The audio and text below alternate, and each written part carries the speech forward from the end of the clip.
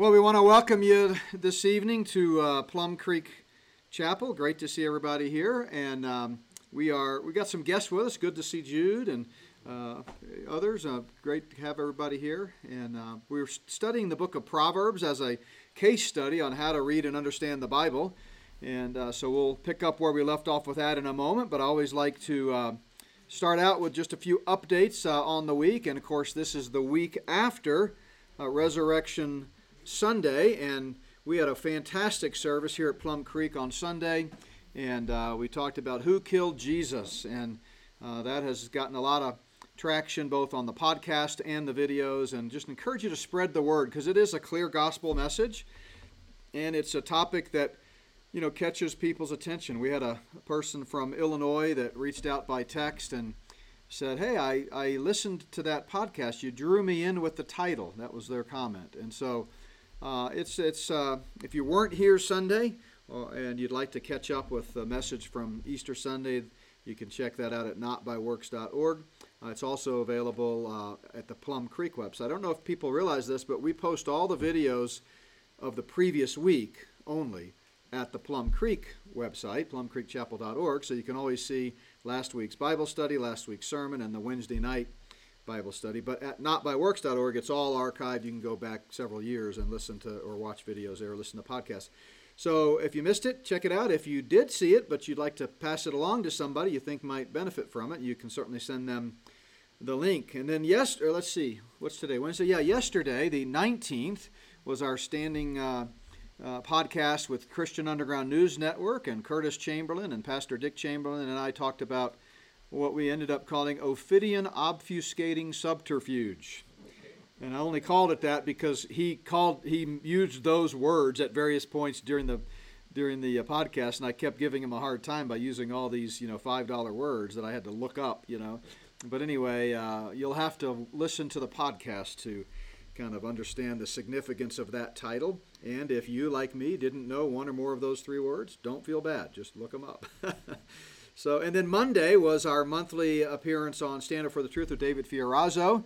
And he and his producer always pick the title after the fact, and they do the graphics. I just copy and paste them into our podcast channel and onto our website. So the title they chose happens to also be the title of the book, Spirit of the Antichrist, The Gathering Cloud of Deception. But we talked about several different things, chased a few different rabbits. David's always a fantastic interviewer. Encourage you to check that podcast out from just 2 days ago on Monday. Entering into the busy travel season with Not by Works, I want to encourage you to be in prayer for us, or those of you that are watching this video or live stream from somewhere else and might be interested, we'll be in Wisconsin April 29th through May 1st at a conference at Grace Bible Church. Really looking forward to that. You can go to our website, click the link there to register for that. It's totally free, but they're taking registrations just so they kind of make sure they have enough space and all of that. And then in May, we'll be at our annual Mid-America Prophecy Conference in Tulsa, and that's not too far from here. If anybody wanted to make the trek with us, I'd love to have my own Amen Corner there at in the audience. But fantastic conference. I'll be speaking twice this year, like usual, and this year I'm speaking on whose fingerprints are on the founding of America, and also the second message is Russia, Ukraine, and the New World Order. So we're going to be talking about all of that. So encourage you to pray for us there while we're there. And we also have a conference. I haven't posted the info yet, just now getting some of the details, but in Fort Collins in May. It'll be just a Friday, Saturday, and that's at Fort Collins Bible Church, but we'll say more about that as we get closer. All right, with that, let's turn our attention to the book of Proverbs. And we'll probably, depending on the Q&A and those types of things, probably finish up Proverbs today. And then while I'm thinking about it, and I'll mention this again at the end, but a Bible study, midweek Bible study next week. So I'll be gone next week, and again, en route to Wisconsin for that conference, which starts on Friday. And so no Bible study next week, but we will resume the following week. But I'll put out a note, and we'll make sure we send the reminder out. So hopefully we can get to a good stopping point here today in Proverbs, and then we'll pick up with a few more lessons that we still have in the overall study of how to read and understand the Bible. So just by way of review, let's remember that the goal of Proverbs is to master daily life through the practice of wisdom. I think almost everybody knows that Proverbs has a lot to say about wisdom and foolishness, and wisdom in Proverbs has to do with not intellectual knowledge, but actually understanding God's perspective, following God's blueprint, which of course He has given us in His Word. We said wisdom is the fear of God and corresponding action. We talked about how as you go through life, there are two sources of wisdom. One, of course, is the infallible Word of God, as we just said, but the other is life experience. That as we run everything that happens to us, all of our experiences through the grid of Scripture, we can come out more wise. We learn from experience, and that's a biblical principle because Proverbs itself tells us in Proverbs 15:31 that the ear that hears the rebukes of life will abide among the wise. So the Holy Spirit directs our lives. We had a great discussion last week. I got a lot of great comments about last week's discussion when we talked about discernment. You remember that? And yeah, we're so thankful that Paul brought that question up, truly, because it really was edifying. And, this ministry of Plum Creek Chapel, God is using our church beyond just the four walls here in Sedalia. And so I got one comment. Someone said, man, that was a keeper. You need to bookmark that and come back to it from time to time, because it was a really, they found it very helpful and encouraging. So we talked through a lot of definitions, and the overarching discussion last week was about the role of the Holy Spirit. And I want to make sure that we reiterate that the Holy Spirit is alive and well today. We're not one of these types of churches that is subjective and tries to follow emotions only and kind of let emotions trump everything else. We're rooted in the Word of God. You can be sure of that. But that doesn't mean that we're stale and intellectual and not sensitive to the forgotten member of the Trinity, the Holy Spirit. And He does lead, He directs, He encourages, He guides, He assures, He seals. He does so many things that the Word of God tells us that He does. And one of those is He helps put a check in our spirit if we're maybe heading the wrong direction. When we pray for wisdom, remember James says, whoever lacks wisdom, let him pray to the Lord who gives to all men liberally and without reproach. He does that through the Holy Spirit. And as we have come across decisions in life that need to be made, choices that need to be made, the Holy Spirit will kind of help lead and guide us, often through the Word, but sometimes the decision is such that there's not a clear black and white moral principle or standard in Scripture. It's something that in and of itself, either one is okay, but we really want to know from the Lord, which way should we go? What should we do? And that's when the Holy Spirit steps in, and many ways that He does that, and perhaps sometime we can kind of build on this discussion by spending a whole evening talking about the will of God and how to know the will of God. But He does that through many ways. It could include counsel from friends. It can include just the Spirit bringing to our remembrance other experiences, so that we go, oh yeah, this seems familiar, and I remember what happened last time. I don't think I want to do that again. Or it could be through principles in Scripture that we can apply in a given situation. So, of course, the easiest way to know God's will is through closed doors. I think we talked about that last week. If you have two choices and all of a sudden one of them goes away, well, then it's pretty clear which way the Lord is leading. Now, sometimes we're so stubborn that we really wanted choice A, the Lord closes that door, so we beat it down. And every now and then God will say, okay, I tried to close that door for you, but if you really insist on going there, knock yourself out. And then usually, a week later, we come back and say, I see why you closed that door, Lord. I wish I'd listened to you. But generally speaking, most people recognize a closed door and say, okay, well, may not like it, but at least the decision's made. So we need to kind of recognize that this study of the Proverbs and wisdom and fear of God and all these things that we're talking about, are for a purpose. They're how we do life, and they help us day by day. So again, in essence, Proverbs is a book of practical guidance for life. And it gives us several general wisdom sayings that help us navigate life successfully. Now, we've talked about the fear of the Lord. I don't want to spend too much more time reviewing that, but I think it's helpful just to at least look at the definitions. We said that Proverbs 1:7 sort of sets the direction and the overall premise of the book, which is the fear of the Lord is the beginning of knowledge, but fools despise wisdom and instruction. And it's really a summarizing statement of the whole message. We talked about how fear is the recognition of God. It's not fear that he might hurt me, but fear that I might hurt him. Once you really understand there is a God and you are not him, and that you see God for who he is and his grace, mercy, and love, and, by the way, his justice, righteousness, holiness, and all of his other attributes. And this Sunday, as we return to our study of Acts, we're going to be in a really awesome section as we get to chapter 9, and Saul meets the Lord on the road to Damascus. And so I'm really excited about talking about grace and all the aspects of grace that come along with that. Yeah?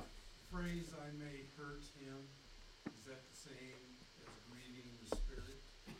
Yeah, the question is hurting God the same thing as grieving the Spirit? Yeah, I think it's just another way of saying the same thing. So the Spirit, of course, is God. And by the way, it's good to know proof texts for all of these things. If people were to say to you, well, how do you know Jesus is God? Or how do you know the Holy Spirit is God? Or how do we defend the doctrine of the Trinity? Remember I mentioned several weeks ago a guy called me while I was traveling and was just reading me the riot act because I dared to suggest that Jesus is God. But one proof text for the fact that the Holy Spirit is God is from Acts chapter 5. And this is the encounter of Ananias and Sapphira, who in the early days of the church, they had seen Barnabas sell some property and give the proceeds to the church because they had all things in common. And they thought, hey, we should do that. We could get some accolades, for doing that. But the problem was they were dishonest about it. They sold the property, passed it off as if they were giving it all to the church, but really they kept a portion of it for themselves. And so if you look in verse 3, Acts chapter 5, verse 3, Peter says to them, Ananias, why has Satan filled your heart to lie to the Holy Spirit and keep back part of the price of the land for yourself? But then you skip down to verse 4, very next verse actually. He says, you have not lied to men, but to who? God. Well, wait a minute. Did Peter make a mistake? Was he confused when he made his first statement? No, because the Holy Spirit is God. They are one and the same. So yes, back to your question, Gary, I think when you get into the more fully developed New Testament church and the Spirit of God is leading men to write epistles that give us some more instruction about our daily walk with the Lord, that's when we learn things like Ephesians 5:18, yielding to the Spirit, being filled with the Spirit, what it literally says. We learn to walk in the Spirit in Galatians 5. And then we learn not to grieve the Spirit. And to grieve the Spirit is to offend him. And it even can go further than that. A person who steadfastly stiffens their neck, deliberately sins against God, deliberately goes a direction that they know is not in keeping with God's Word, is quenching the Spirit entirely. And you can do that. And so yeah, I would say anytime we sin, it grieves the Spirit. And this is just my language here, but that's kind of the idea, is that, in the same way that Jesus wept over Jerusalem, over Israel, like we talked about Sunday, it was, and you could say in a manner of speaking, that he was hurt. He was hurt that they rejected him and spat on him and persecuted him. So anytime that we do something that our loving Heavenly Father has warned us against and cautioned us not to do, that's hurting him. So again, we said it's taking God into account, making decisions in view of God's existence and what he has told us in his revelation. We use the term revelation.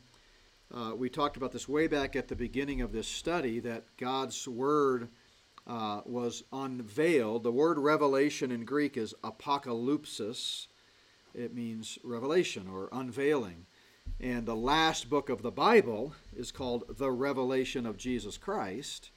And that's why it's often called the Apocalypse of John or you'll hear about from Revelation chapter 6, the 4 horsemen of the apocalypse, the first 4 seal judgments, which we talked about in our Sunday morning study. So when we use the term revelation, I'm using it in that biblical sense that we need to make decisions in light of God and what he has revealed to us, namely his word. So then we looked at some varieties of Proverbs. We won't rehash all of these, but we talked about some of them constitute commands to be obeyed. Those can be both things that we shouldn't do and things we should do. We talked about how some Proverbs are preference in life statements. We looked at a few of those. They're really fun because it's, better this than that, and they make sense. You're like, yeah, absolutely. And then principles of life that are almost always accurate. Again, the Proverbs are general statements of life principles that in most cases work themselves out that way. There are, of course, exceptions. Sometimes fools live to a ripe old age and seem to go off unchecked.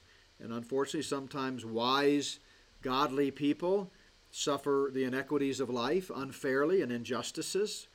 But in general, if you follow the wisdom that God has laid out for us in his word, it will go well with you, Trust in the Lord, Proverbs says in Proverbs 3, with all your heart, lean not on your own understanding. In all your ways acknowledge him, and he will direct your paths. It doesn't mean that it'll always be a bed of roses, but, certainly better than the alternative. And then this is where we left off. We had talked about unchangeable truths. And these are in fact cases where the proverb is not giving us general principles that are almost always true, but these are facts that are infallible. And then we'll pick up now with number 5, which is that Proverbs contains questions or riddles that stimulate our thought. So let's look at, for example, Proverbs 20:24. What a great statement this is. A man's steps are of the Lord. How then can a man understand his own way? It's just a question. And it causes you to think, doesn't it? So what are some applications of that? A man's steps are of the Lord. How then can a man understand his own way? I think this one lends itself to a variety of personal applications. What do you think? Can you think of, have you come across this verse and applied it in your life at different situations? Well, had I written this, I would have reversed it. I would have said that man's steps are known to him, but the Lord is puzzled by them. Yeah. Because God's got. One, he's got to chuckle sometimes. Sure. Other times he's got to be really grieved. Yeah. I'm sure he goes, what about what I told you didn't get? Yeah. Didn't you see? So Yeah. That was my fault. Yeah, Ken, just to make sure that people hear it, because it was pretty profound, said if you'd have written it, and aren't you glad we didn't write the Bible? It would probably have a pretty different ending. But anyway, he said if I'd written it, I would have reversed it and said, hey, we understand our way, but the Lord sometimes, chuckles. But I think, ultimately this verse, to me, speaks of God's sovereignty, right? God is sovereign. And, I guess one way that I've applied it at times is I think about all God's incredible blessings. And, like I think of, my journey, starting out as a young man getting saved at age 6, God providentially leading, my dad had a heart attack, which was a life-changing event when I was 13 or 12, which led him to a major job change and a relocation to the south from the northeast, which got us involved in a Bible teaching church. Not that we weren't involved in ones there, but there's quite a bit of difference between a Bible teaching church in Connecticut and a Bible teaching church in the Bible Belt, right? Nothing against, the Northeast, but there's more of them and so forth. So got involved in a large Bible teaching church where the Spirit of God used a couple of men, the preacher and an associate pastor, to really influence my life. And I can still remember sitting in, the pews all through high school, just riveted at what the pastor was saying and learning and growing. And and the Lord used that time to call me into ministry while I was in high school. Then I, went out, got into college and seminary, and then never dreamed I'd get into academics or further my education beyond seminary, but God had other plans. And it's just, if I look at our journey and I see where we are today, and that's just happened at multiple points in life, I think, wow, I absolutely don't understand my own. I don't know how I got here. I've certainly been blessed and made mistakes along the way, but God's directing our path. And we see this again, and I think we might have talked about this in last week now that it's coming back to me, but in the very next chapter, verse 1, the king's heart is in the hand of the Lord, like rivers of water, he turns it wherever he wishes. And I got an email last week, not this week, but last week, from a guy asking some of these questions about the difference between God's permissive will and his perfect will, which I don't hold that paradigm, but I tried to explain to him kind of how I understand the will of God. But it is one of those mysteries that, we have free will. We're held accountable for our choices. We are sometimes blessed because we make wise choices, and we sometimes suffer consequences when we make unwise choices. Yet somehow, overarching it all, God is sovereign. And nothing we can ever do can contravene God's sovereignty. Nothing. I don't understand that. Romans tells us in Romans 11 that, the depths of the riches, both of the wisdom and knowledge of God, how unsearchable are his judgments and his ways past finding out. For who has known the mind of the Lord, as he quotes Isaiah chapter 40, verse 13. Who has become his counselor? Who has first given to him, and it shall be repaid him? In other words, God isn't reactive, from his sovereignty's perspective. But yet the Bible teaches we have free will. The Bible teaches we should pray. The Bible teaches prayer changes things. It's a mystery. We don't understand how both can be true. And unfortunately, if you go to either extreme, you end up out of balance in your theology. So Arminians, if you've ever heard of Arminianism, based on Jacobus Arminius, they camp out over here in free will. And that reigns supreme. And you can save yourself, you can unsave yourself, you basically do it all. Jesus just set the example. But if you go to the pendulum to the other extreme and camp out over here in Calvinism, then you make God the author of everything. And you have no choice in the matter. You're just flip a coin. If you happen to be the elect, you go to heaven, and if you're not, you don't. You have no say in the matter. If you're not elect, you couldn't believe the gospel if you wanted to. And if you are elect, you're forced to believe the gospel. You didn't do it of your own free choice. Faith is not the instrumental cause of salvation, according to a Calvinist. Faith is the involuntary response to election, in their view. You have no choice. So we want to avoid the extremes and recognize that God teaches both. God is sovereign. God chose us before the foundation of the world. Yet he also says, whosoever will may come. So, this is a pretty heavy verse, how then can a man understand his way? The Lord directs your steps. Anybody else have some thoughts on that, or how that verse might kind of come across to you? Yeah. Probably one more saying that everybody's steps are different. So the Lord has us all on different paths. And it's amazing to me that with all the people in the world, on this planet, that the Lord has a path, steps for each of us, and at different times in different ways. Yeah. We're all not traveling with the same speed, with the same knowledge, the whole thing. Yeah, anybody that's been on I-25 knows we're not all traveling at the same speed. But no, you're right. It is fascinating. It's a good observation. A man's steps are of the Lord. You might say each man's steps are of the Lord. And, God is moving simultaneously in every person's life differently. We know that the Bible says the eyes of the Lord run to and fro throughout the whole earth, seeking those whose heart is turned toward him. He's also drawing all men to him. So every unbeliever out of the 7.5 or 8 billion people in the world has got God's attention because he's trying to bring them to faith. And every believer, the Spirit of God who indwells every believer, is also working on us And that's the amazing God that we serve. So each one of us, God has a plan, right, for our lives. We've talked about this before, but the famous verse that you often see quoted, Jeremiah 29:11, I know the plans I have for you. We know from context that's talking about the nation of Israel in the midst of a Babylonian exile, that God hasn't forsaken them, he's going to bring them into their kingdom. But whenever I teach that verse and point that out, I'm always quick to point out that there are other passages that make it clear God does have a plan for each of us, and this is one of those verses. So we know that before he formed us in the womb, he knew us, and we know God's working individually in each of our lives. It's a process, it's a journey, and that's why we want to always be gracious too. And that's what I'm going to be talking about Sunday partially, is just the role of grace in sanctification. We're all at different places in our walk. We all have different besetting sins, and we have different attitudes that need adjusted. No one's going to be perfect this side of glory. That's just a fact.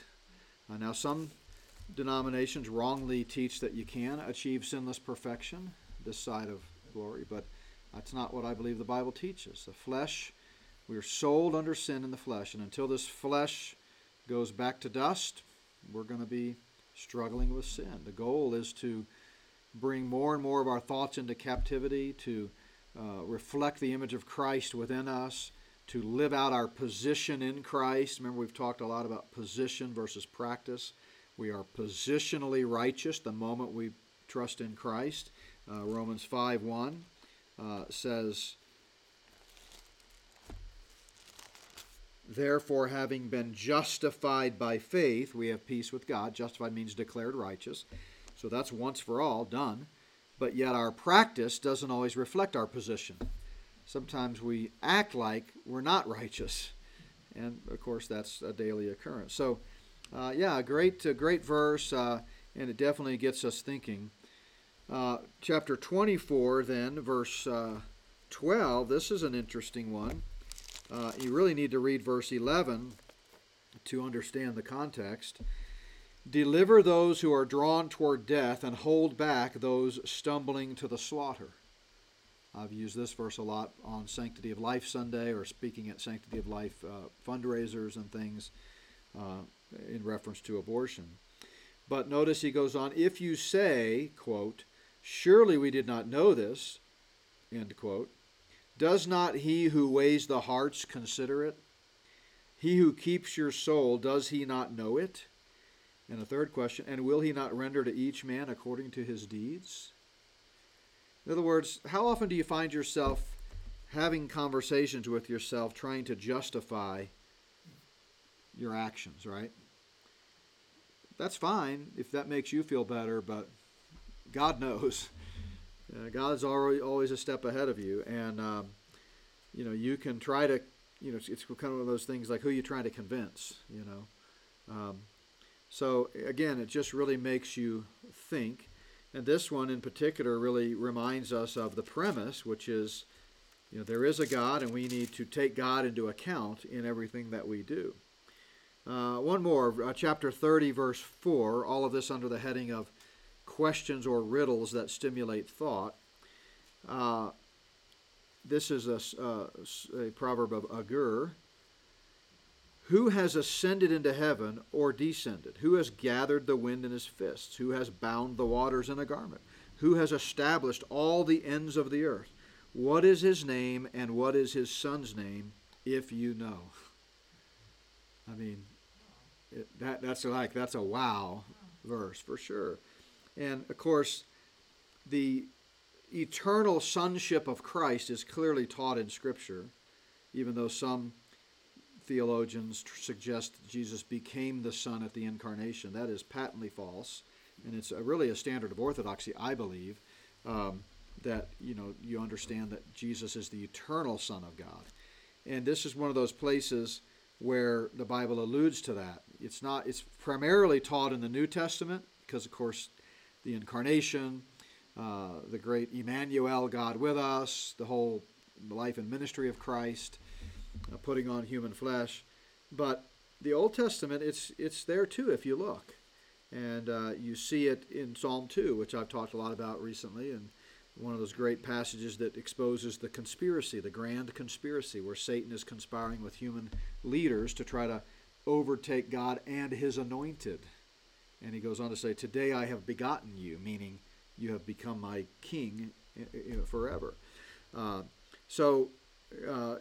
This is a powerful verse, and it's just sometimes we need to stop especially when we're facing tough circumstances. And it's good to read this verse and think, you know what? Who made the sunrise? Who made the sunset? Who holds back the oceans? Who, creates gravity? Who feeds the birds? Jesus said something similar in the Sermon on the Mount when he said, these sparrows, let me find it so I can quote it accurately. Jesus' words, certainly he put it better than I could. But he talks about worry in chapter 6, and he says, therefore I say to you, do not worry about your life, what you will eat or what you will drink, nor about your body, what you will put on. Is not life more than food, and the body more than clothing? And listen, look at the birds of the air, for they neither sow nor reap nor gather into barns, yet your heavenly Father feeds them. Are you not of more value than they? So God is much bigger than our little problems, and that's a great verse that stimulates thought and encouragement. Okay, well, let's move on to the literary form, and this I think is kind of more instructional, but it really helps us sometimes understand a proverb if we look for these characteristics. So there are basically 4 types of parallelism in Proverbs. The most common, I don't even know if it's the most common, I haven't actually looked up which there are more of, but the first 2 here, synonymous parallelism and antithetical parallelism, are what you see most frequently between the two. So synonymous parallelism, remember most of Proverbs are couplets, not all, some of them are prose, very few, but some of them are, but they're couplets, 2 lines. In synonymous parallelism, the terms or units of thought in one line are paralleled by similar terms or units of thought in the second line. So right off the bat, if we look at chapter 1, verse 2, to know wisdom and instruction, to perceive the words of understanding. It's just repeating the same thing. Knowing and perceiving are synonyms. Wisdom and instruction are synonymous with understanding. Chapter 2, verse 11, discretion will preserve you, understanding will keep you. Again, discretion is synonymous with understanding, preservation, and keeping you, same thing. You see this a lot, and it's typically indicated by an and. Let's see if I can find another one here.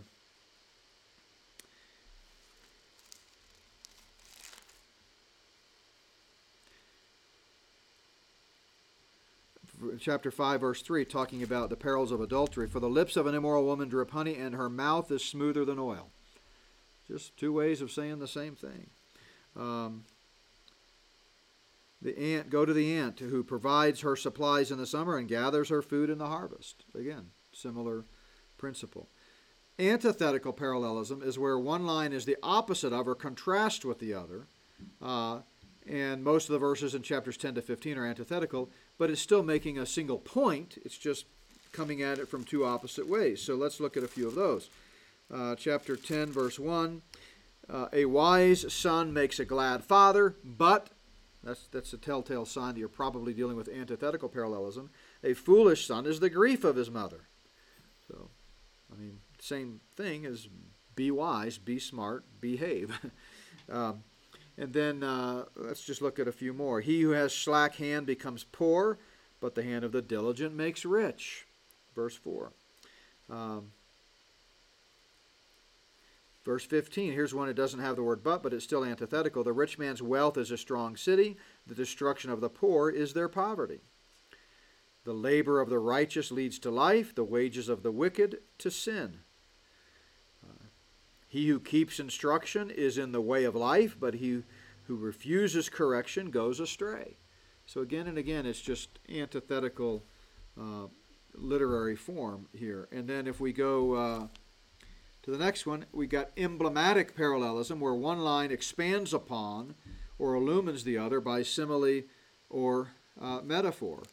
So 10:26, as vinegar to the teeth and smoke to the eyes, so is the lazy man to those who send him. So clearly the first part there is a metaphor. Vinegar to the teeth, smoke to the eyes, those are things we can understand. How frustrating that would be. You've ever been at a campfire or cooking at the grill, and no matter where you stand, it seems like the wind changes, and your eyes are watering, and the burgers are getting burned, and when you send a lazy man, so is the lazy man to those who send him. When you send a lazy man to do something, it can be really frustrating. You can't count on it. Can't count on the job being done. 25, another one that I wrote down here. 25:12. Oops. We looked at this one in terms of the humorous aspect. Like an earring of gold and an ornament of fine gold is this is different, is a wise rebuker to an obedient ear. What does that mean? When you give someone good counsel and rebuke them, and they hear it, and they're teachable, and they take it to heart, what a beautiful picture that is. It improves their look, right? It's like now they've got a beautiful gold ornament to them. Verse 23, the north wind brings forth rain, and a backbiting tongue and angry countenance. We know a little bit about wind here, don't we? So emblematic parallelism, and then synthetic parallelism is where the second line simply continues the thought of the first line. It's prose, basically. Sometimes the second line gives the result of the first line. For example, Proverbs 16:3, commit your works to the Lord, and your thoughts will be established. So that's not, synonymous, it's not antithetical, it's just basically almost like one sentence, but it's put down as a couplet, and so we call this synthetic parallelism. Commit your works to the Lord, and your thoughts will be established. Another way of saying that is if you keep God in mind in all things, then he's going to, take every thought captive. Chapter 3, verse 6, we just looked at this, or just mentioned this one. Trust in the Lord with all your heart, lean not on your own understanding, in all your ways acknowledge him, and he shall direct your paths. Similar principle to the overarching theme. But other times the second line describes something in the first line. Chapter 6, verse 12, a worthless person, a wicked man, walks with a perverse mouth. In other words, if you're perverse, you're wicked. Chapter 15, verse 3. The eyes of the Lord are in every place, keeping watch on the evil and the good. So, the first part of that couplet talks about the eyes of the Lord. The second line describes that. What about the eyes of the Lord? Well, they're keeping watch on the evil and the good. So, just kind of helpful to think through this type of thing, because especially if you come across a proverb and you're thinking, what does this mean? Well, ask yourself, what's going on here literarily, and it might help provide some instruction. Any thoughts or questions about literary form? All right, we want to move on to how to read Proverbs and how to apply Proverbs, and then we'll be wrapping up. So, remember that the principles in this book are not intended to be taken as universal guarantees. Rather, they are general life principles that are usually but not always true. First and foremost, we started with that. We've mentioned it a few times over the last couple of weeks, and we want to make sure that's at the top of the list as you're reading it. Number 2, each saying should be considered individually and meditated upon. You read an epistle, you'll read paragraphs and even whole sections at a time, because they're all making the same point, building an argument. Epistles, the letters, Romans, 1 Corinthians, Galatians, so forth, they are like legal briefs, making an argument. But Proverbs, as we've said, are choice little nuggets that should be savored, and so you need to read them individually. Read the book with imagination and a sense of humor. Some illustrations paint a humorous picture. I can't remember if we touched on this one earlier, 26:14. As a door turns on its hinges, so does the lazy man on his bed, right? That's pretty funny. I've actually used that verse. I have. The door turning on the hinges, And look, we've all done it. You're just exhausted, you're tired, the alarm clock goes off, snooze, and what do? You turn back over. It goes off again, snooze, and you turn over again, and you're just turning over and over in your bed like a door on its hinges, right? There's another one. I can't remember if I'm quoting it correctly, but something like a bone out of joint is a neighbor who blesses is one who blesses his neighbor with a loud noise in the morning or something. I used that one. Yeah, that one can come in handy too. That one can definitely come in handy. So try to visualize the real life situation that the proverb is addressing. And, when next time you're thinking about sleeping in a little too long, you'll think about that door, and maybe think twice. Read the book topically, since each chapter can contain principles from various life subjects. Seek out principles from multiple sections of the book at the same time. So normally, in this study on how to read and understand the Bible, we've said context is king, look at the surrounding passages. That's not necessarily true with Proverbs because it's not organized thematically. Certain sections are. There might be a few Proverbs in a row that are on a subject, like chapter 5, for example, is that way. But generally, you want to look at the themes. And so at the end, I'm going to give you just a few examples of themes in Proverbs, but there are many more. And a good study would be to as you read through Proverbs, every time you come across a particular topic that's addressed, make a note of it and write the verse under it. And then over time, you might have 10 different topics that seem to rise to the fore. Obviously, application is the key to any time we study the Bible. Going way back to our beginning of this series, we talked about the 5 steps in the process of Bible study. The 5th step is to apply it to your life, because the goal of Bible study is a changed life. So how do we apply Proverbs? Well, apply the principles of Proverbs by validating the truth from other parts of Scripture. Always a great idea. Compare Scripture with Scripture. That's step 2 in the 5-step process. Remember, start with a verse, expand the focus, and compare other verses of Scripture. Step 3, write down your conclusions. Step 4, use those conclusions to validate and invalidate truth claims from outside the Bible.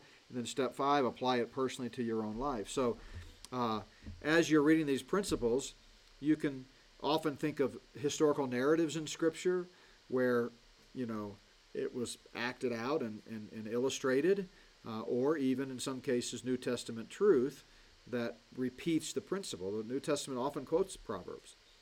Always bring the application back around to the issue of trusting God in all of life's circumstances. In other words, the goal, as we said, is to make wise choices, to gain wisdom, to navigate life successfully, and you do that by seeking God, remembering there is a God, and you are not Him. Ultimately, that's the message of Proverbs. The principles in Proverbs make excellent cross-references when studying other biblical passages. So it goes the opposite direction. You're studying something, and often a proverb will come to mind, and you can cross-reference and link back to it. As we've said many times, remember, life is a great teacher. Life teaches us much about God. Learn to use your own new proverbs as illustrations of divine truth. So those are just some principles of applying Proverbs. 2 of the key verses that we've come back to again and again, Proverbs 15:31, the ear that hears the rebukes of life will abide among the wise. And Proverbs 3:5 and 6, trust in the Lord with all your heart, and lean not on your own understanding. In all your ways acknowledge Him, and He shall direct your paths. So the words of Tom Constable, who I've quoted a couple of times in this study on Proverbs, The wise person is one who takes God into account. He realizes his own limitations and his need for divine guidance. He listens to and applies what God has revealed to his own life. The foolish person believes he does not need God's help. He closes his ears and his mind to God's revelation. He goes his own way. The wise person becomes a success eventually, while the fool suffers destruction. Remember, twice in Proverbs 14:12 and 16:25, Proverbs says, the way of a fool is right in his own ways, but in the end it leads to destruction. Right? So here's just some themes to think about. Wealth is one that comes up very often, and these are not comprehensive lists, by the way. Also, work. Imagine that. So, socialism really is anti-biblical. Laziness, we just talked about one of those. Poverty. And then I think probably one of the biggest, I haven't done the math, comprehensively, but there are resources out there that have done this, but that would be speech. Because as James tells us, we should be quick to hear, slow to speak, and slow to become angry, because, the tongue is, what does James call it? Hard to be tamed. What is it? Fiery evil. Fiery evil, yeah. It cannot be tamed. And so that gets us in trouble more often than not, doesn't it? So a lot of Proverbs talk about speech. So any questions or comments? So that's the end of the study on Proverbs, so it's a good stopping point. We've got about 10 minutes here to just reflect on some of this or anything else that's been on your mind if you want to ask questions. So was by God's design, Proverbs placed in the Bible where it sits? It might have been a good idea to have it earlier. Well, he said it was God's design to put Proverbs in the Bible where it now sits. Well, the compilation of our English Bibles is an interesting study, and in my 8-part video series, How We Got Our Bible, I kind of talk about that.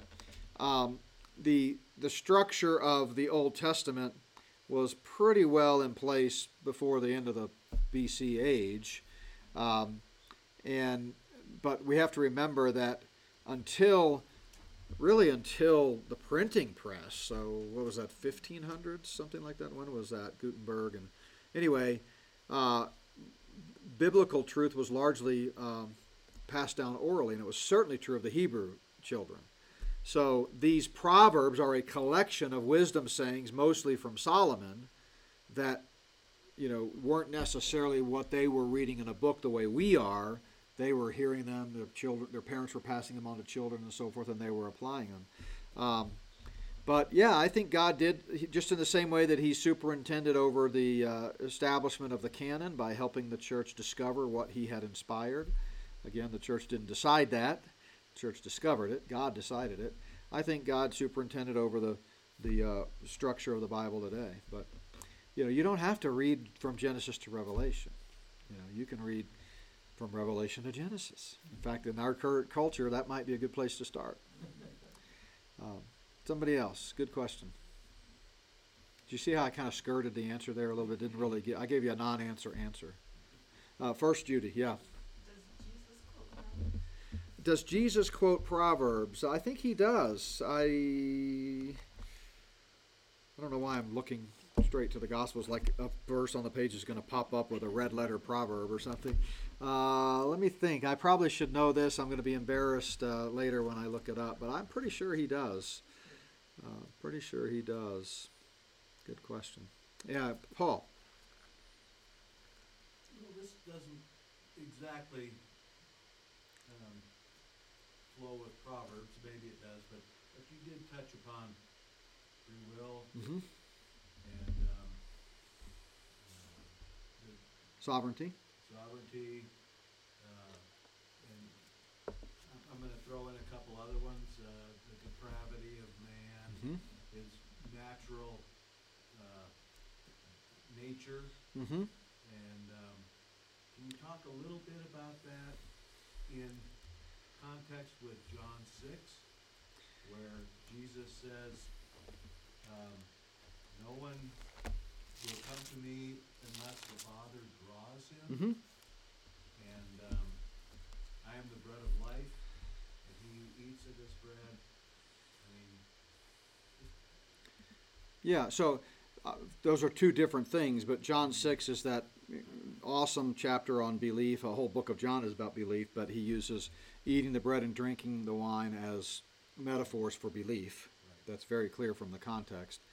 I'm going to see if I can call up here and quickly project it on the live stream as well, a chart that I think will help provide some clarity as I answer the question. Let's see here. I'll find it first. I keep coming back to the chicken and the egg. Yeah. What happens first? So the question is about sovereignty and free will, and you threw in a few other questions that relate to the overarching Calvinism question of Calvinism. So we have a 5-part streaming video series on what is Calvinism and is it biblical, and so I want to address it from the aspect of irresistible grace. So Calvinism, of course, is named for its founder, John Calvin, but really the modern theological issue of Calvinism kind of stems from the Synod of Dort, where they kind of came up with these 5 principles that those who followed Calvin began to hold to and preach and teach and look as a standard of their theology. So that's why you'll hear people today call it, a 5-point Calvinist or so forth and so on. So, or 3-point or 4-point. Now, to a Calvinist, a 4-point Calvinist is an Arminian. I mean, they don't have a scale. You're either all or none. You either accept their system in total or you're nothing. But what happened, and let me see if I can, give me just a second here to call this up.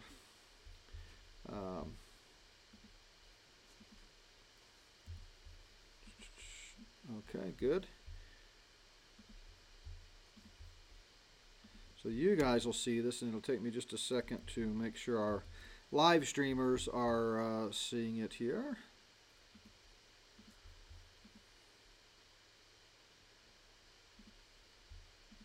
Perfect. So they should be seeing it too. So Calvinism, and I know we've only got about 8 minutes left, but let me just do a crash course. So the 5 points of Calvinism are easily remembered by the acronym TULIP, like the flower. Total depravity. The U is unconditional election. Limited atonement. Number 4 is irresistible grace, the I. And number 5 is perseverance of the saints. So the question you're asking about from John 6, Jesus said, and I, if I be lifted up, will draw all men to me, relates to irresistible grace. And Calvinists will point to that verse and say that you cannot reject Christ even if you wanted. That by drawing, they mean drag. And so let's take a look at that. So these are some famous Calvinists and what they teach. The inward call of God is as powerful and effective as his call to create the world. God did not invite the world into existence. By his divine mandate, he called it out. Let there be light, and there was light. It could not have been otherwise. The light had to begin to shine. Could Lazarus have stayed in the tomb when Jesus called him out? Jesus cried, Lazarus, come forth. When God creates, he exercises a power that only God has. He alone has the power to bring something out of nothing and life out of death. R.C. Sproul was quite the orator, and he made great illustrations, but he's just flat wrong. He's not wrong anymore because he's with the Lord, so he agrees with me now. But he's absolutely wrong, and he doesn't really defend his view biblically. So he defines it here. Irresistible grace refers to a call of God that by his sovereign power and authority brings about his designed and ordained effect or result. Rain Grudem says irresistible grace refers to a kind of summons from the King of the universe, and it has such power that it brings about the response that it asks for in people's hearts. It is an act of God that guarantees a response. So everybody God calls is guaranteed to respond in faith because they don't have a choice. MacArthur says, because of human depravity, there is nothing in a fallen reprobate sinner that is capable of responding in faith.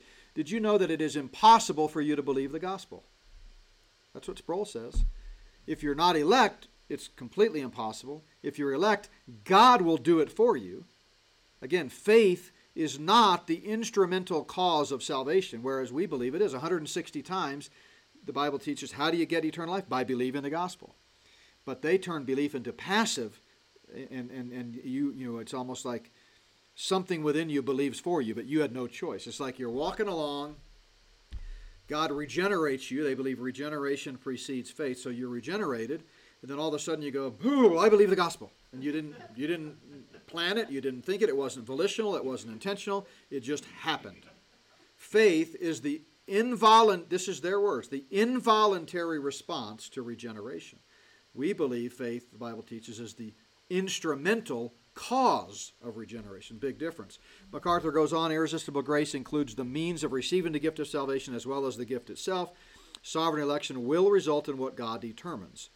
All whom the Father calls to himself will come. So where do we see that?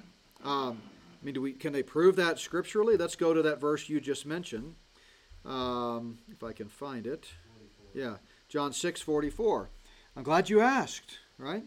No one can come to the Father unless the Father who sent me draws him. Now, the word draw here is the word elkuo. It means to draw or attract. Actually, helkuo, that's what that little mark above the epsilon there is. Helkuo, to draw or attract. It's the exact same word that is used in John 12:32, where Jesus says, if I be lifted up from the earth, will draw all men to myself. Draw who? All men.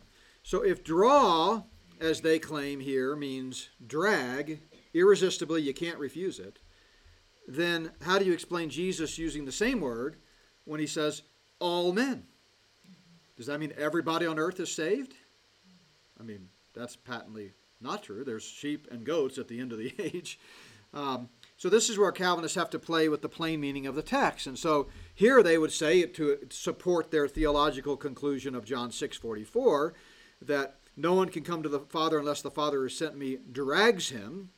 They say, oh, well, here all men must mean some men, only the elect, all elect men. So here's how they translate this verse. If I be lifted up from the earth, I will drag all those who are elect to myself. They have no choice. But again, this is contrary to Scripture. All men does not mean some men. And in John 2, it's pretty indisputable. Jesus did not commit himself to them because he knew all men.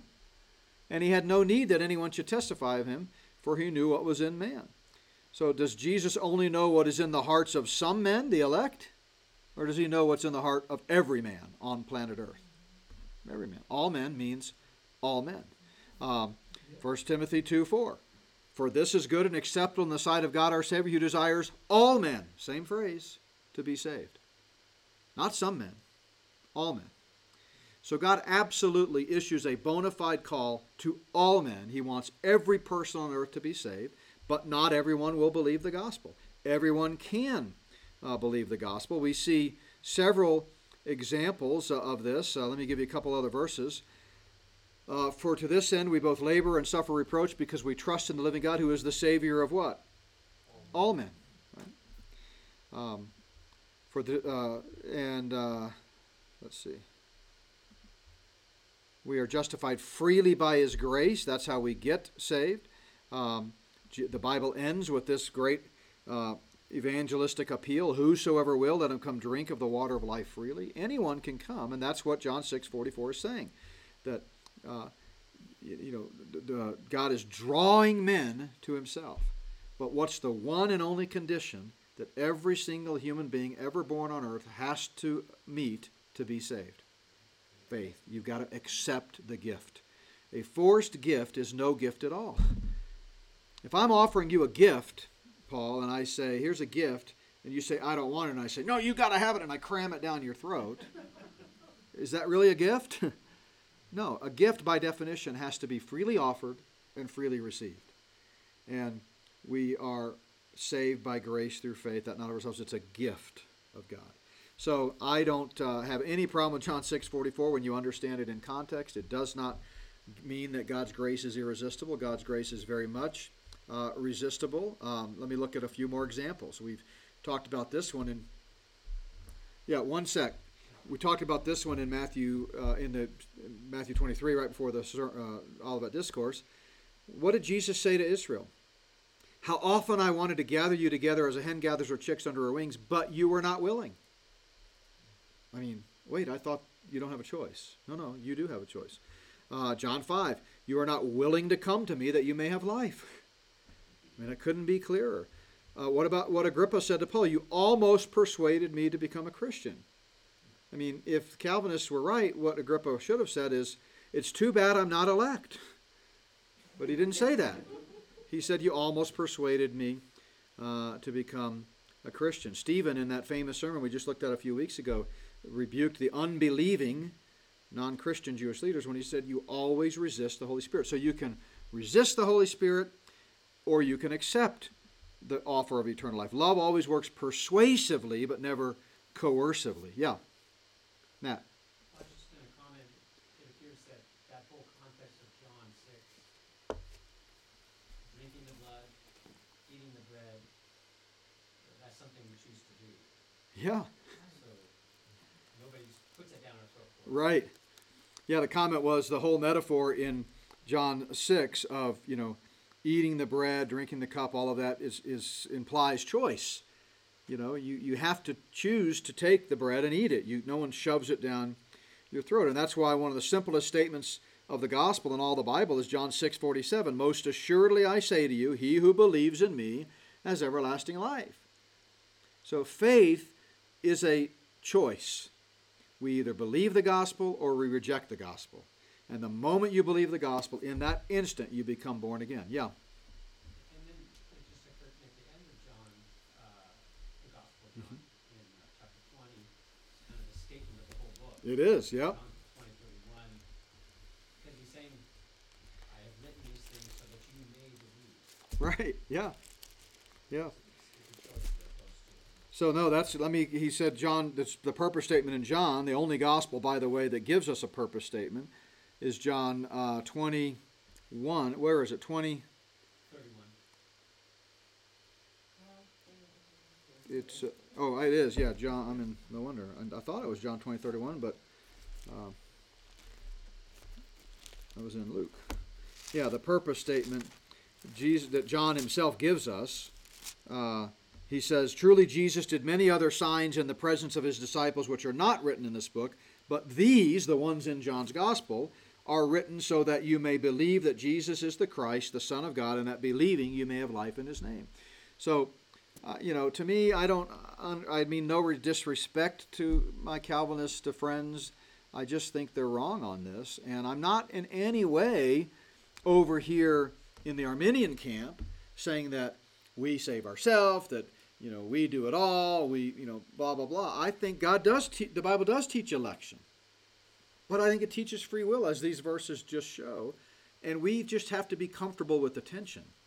Calvinists are not comfortable. They want to dot all their I's, cross all their T's, and say, I've got it figured out. It all fits into this nice little 5-point system. But you mentioned total depravity. I won't take the time to go into that. But total depravity, they believe, is total inability, in keeping with their system. So they don't just believe all man is a sinner, but all man is utterly and totally incapable of believing the gospel. Their mantra is, dead men can't believe. Well, what does dead mean? And I talk about this in this series, but dead just means separate. And I give several examples of that in the first part of this video series. When the Bible says in Ephesians 2:1, we were born dead in our trespasses and sin, it doesn't mean we're born incapable of believing the gospel in our trespasses and sins. It just means we're dead. We're separated from God. But God has made a way for us to bridge that gap. What is that way? Faith. Faith alone in Christ alone. And anyone who will believe the gospel can be saved.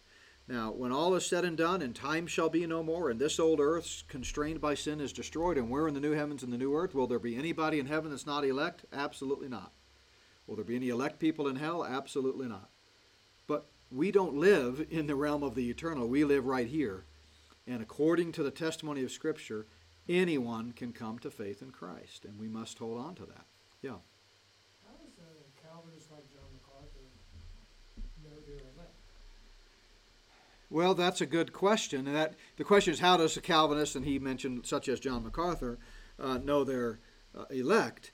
Well, that gets into the fifth point of Calvinism, perseverance, because they're teaching, since God does it all, you're completely incapable of doing anything. Salvation is completely unconditional. There are no conditions, certainly not faith. That's not a condition, because that's a result, not a condition. The L, limited atonement, Christ only died for the elect, even though 1 John 2:2 says he died for the sins of the whole world. They say world of the elect. So you get to irresistible grace. It all flows together. You're totally incapable of believing. There are no conditions that you could ever meet. Christ only died for those that are elect because, it's his death that actually saves you, not your faith. Irresistible, once he calls you, you have no choice in the matter. And then the P, which ties it all together, is that because it's all God, every believer will persevere in good works. And any believer who ends up not doing good works for any unspecified length of time is proven to be non-elect. So they don't say you lost your salvation. They just say, well, you never really had it, right?